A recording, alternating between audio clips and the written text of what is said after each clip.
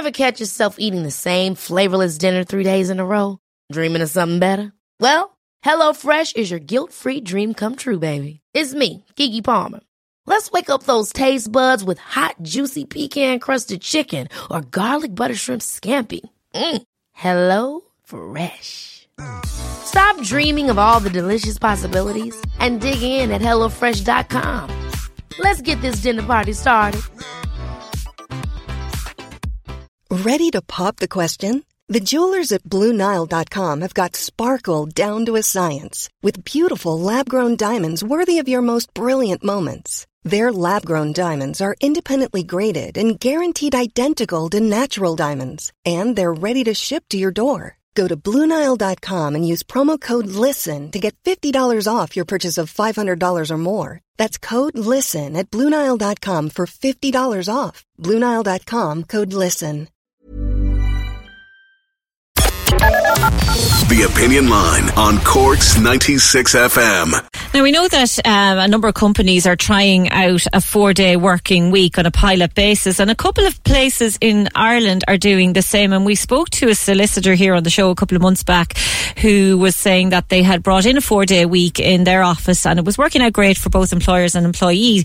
But Professor of Economics at UCC, Wim Node, doesn't believe that it's as good as it sounds. Good morning, Professor. Good morning, Fiona. Professor, you say that the 4-day week could actually lead to a decrease in productivity and even a potential increase in prescriptions for antidepressants. Why so? Well, if we think about the reasons for the 4-day work week, it's often said that it will increase our happiness, it will increase our productivity, and it will also alleviate unemployment. But I think the empirical evidence is very scanty on that. I mean, there are often lots of anecdotal evidence that individual firms report positive impacts, and that's perfectly fine. But if we're going to extend a 4-day work week across the economy to everybody, I think there's significant risk because we don't have all the empirical evidence, and it certainly don't show yet all these benefits that are being touted from a 4-day work week. You've said that we have a 7-day consumption cycle, so people always have to work. And your point, I think, was that if people are working on a 4-day week, family and friends are not necessarily going to have the same time off. Yes, exactly. I mean, this was something between 1929 and 1940. They tried this experiment in the Soviet Union, which was a dismal failure because people realized that the day that they had off, they couldn't spend it with friends and family. And that was not a good thing. And why? So could we not work at that?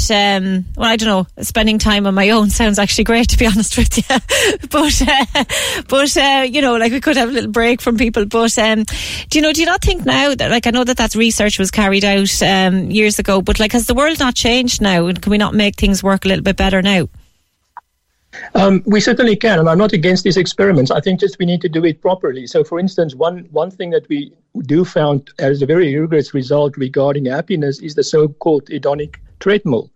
This means that you have a kind of happiness set point, and if you win the lottery, for instance, it's a famously studied example in economics, you are very happy for a couple of weeks or months, but then after you revert back to your old stage of happiness. So if we have only a 6 months or a 9 months evaluation of these programs, then yes, everybody would report, wow, we are very happy for working less, but after a time you will reduce your happiness level. So we need to extend these experiments over a sufficient amount of time so that we can take account of this hedonic treadmill effect.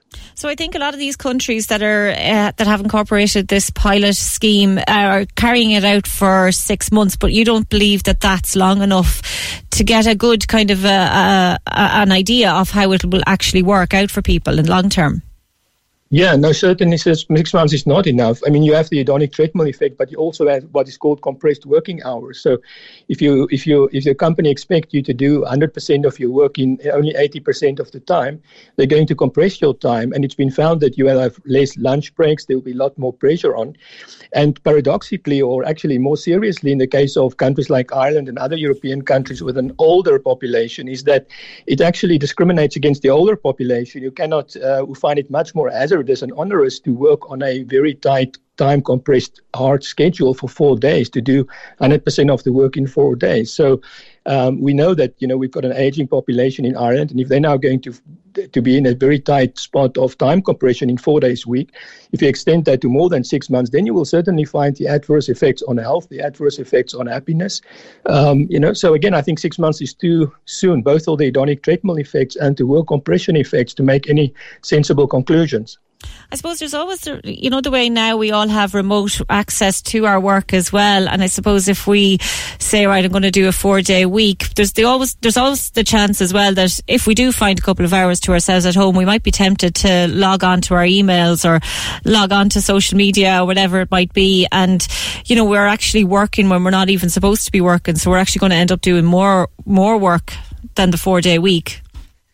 Yes, if we recovered from the intense 4-day week on the 5th day, then we will probably start working after some period of time, because humans are engaging in keeping up with the Joneses, in conspicuous consumption. We don't consume just to meet our basic needs. We consume because we are sending out signals. And if somebody else starts using the 5th day to gather extra income and increase their consumption, we're going to do that as well in this keeping up with the Joneses rat race. So we'll end up like in other countries where people have moonlighting, where they work 2 or 3 jobs. If you know where does this reduction in shortening work week comes from? It comes from the Great Depression in the 1930s. It's a measure to reduce the supply of labor when you have unemployment. Now, the problem is it's entirely inappropriate, because we don't have high unemployment in Ireland. In fact, unemployment is at an historic low. We have severe labor market shortages. Yeah. And if in a time period when you face labor market shortages, you are reducing the supply of labor even further, what you will do is you'll just exacerbate those shortages. You'll probably increase prices. We already have inflation, so add a little bit of points on inflation as well. And you'll have a deterioration in services. Just imagine you have your extra time free and you want to go on holiday and you go to Dublin and you stand in a queue. Well, that's already happening. Do you want to worsen that? I mean, how much happiness will we be adding to people's lives with further compression of labor market conditions? So do you think, finally, Professor Wim Nodé, that, the 39-hour week, which was, I suppose, the general way that we work here for 5 days, is probably the best option that we have for our general happiness? I think, well, not necessarily the time. It's the content that goes into that week. Irish workers are already the most of the most productive in the world. But, only 30% of GDP goes to the workers, to the labor. 70% goes to the owners of capital, which are in most cases not even living in Ireland. I think Irish workers, given their high productivity levels, need better remuneration, higher wages, more public holidays, more discretionary holidays. I think Irish public holidays are amongst the lowest in Europe. I think 20 legislative days compared to 43 in Germany or something like that. So there's a whole scope in Ireland to reward workers better, give them more full-time positions, better quality of jobs. Also to use this productivity gain to employ much more women in the labor market. So I think we can get much more. And also, for instance, more flexible retirement would be needed. All of these things come with much less risk and are much more easy to do. And I think it's high time that we give more attention to these labour market reforms in Ireland, rather than perhaps going into something that's risky and that's probably not empirically and in terms of evidence shown to be as beneficial as people sometimes doubt it to be. Brilliant. Professor Wim Nodé, Professor of Economics at UCC, thank you very much for... Cork's 96 FM.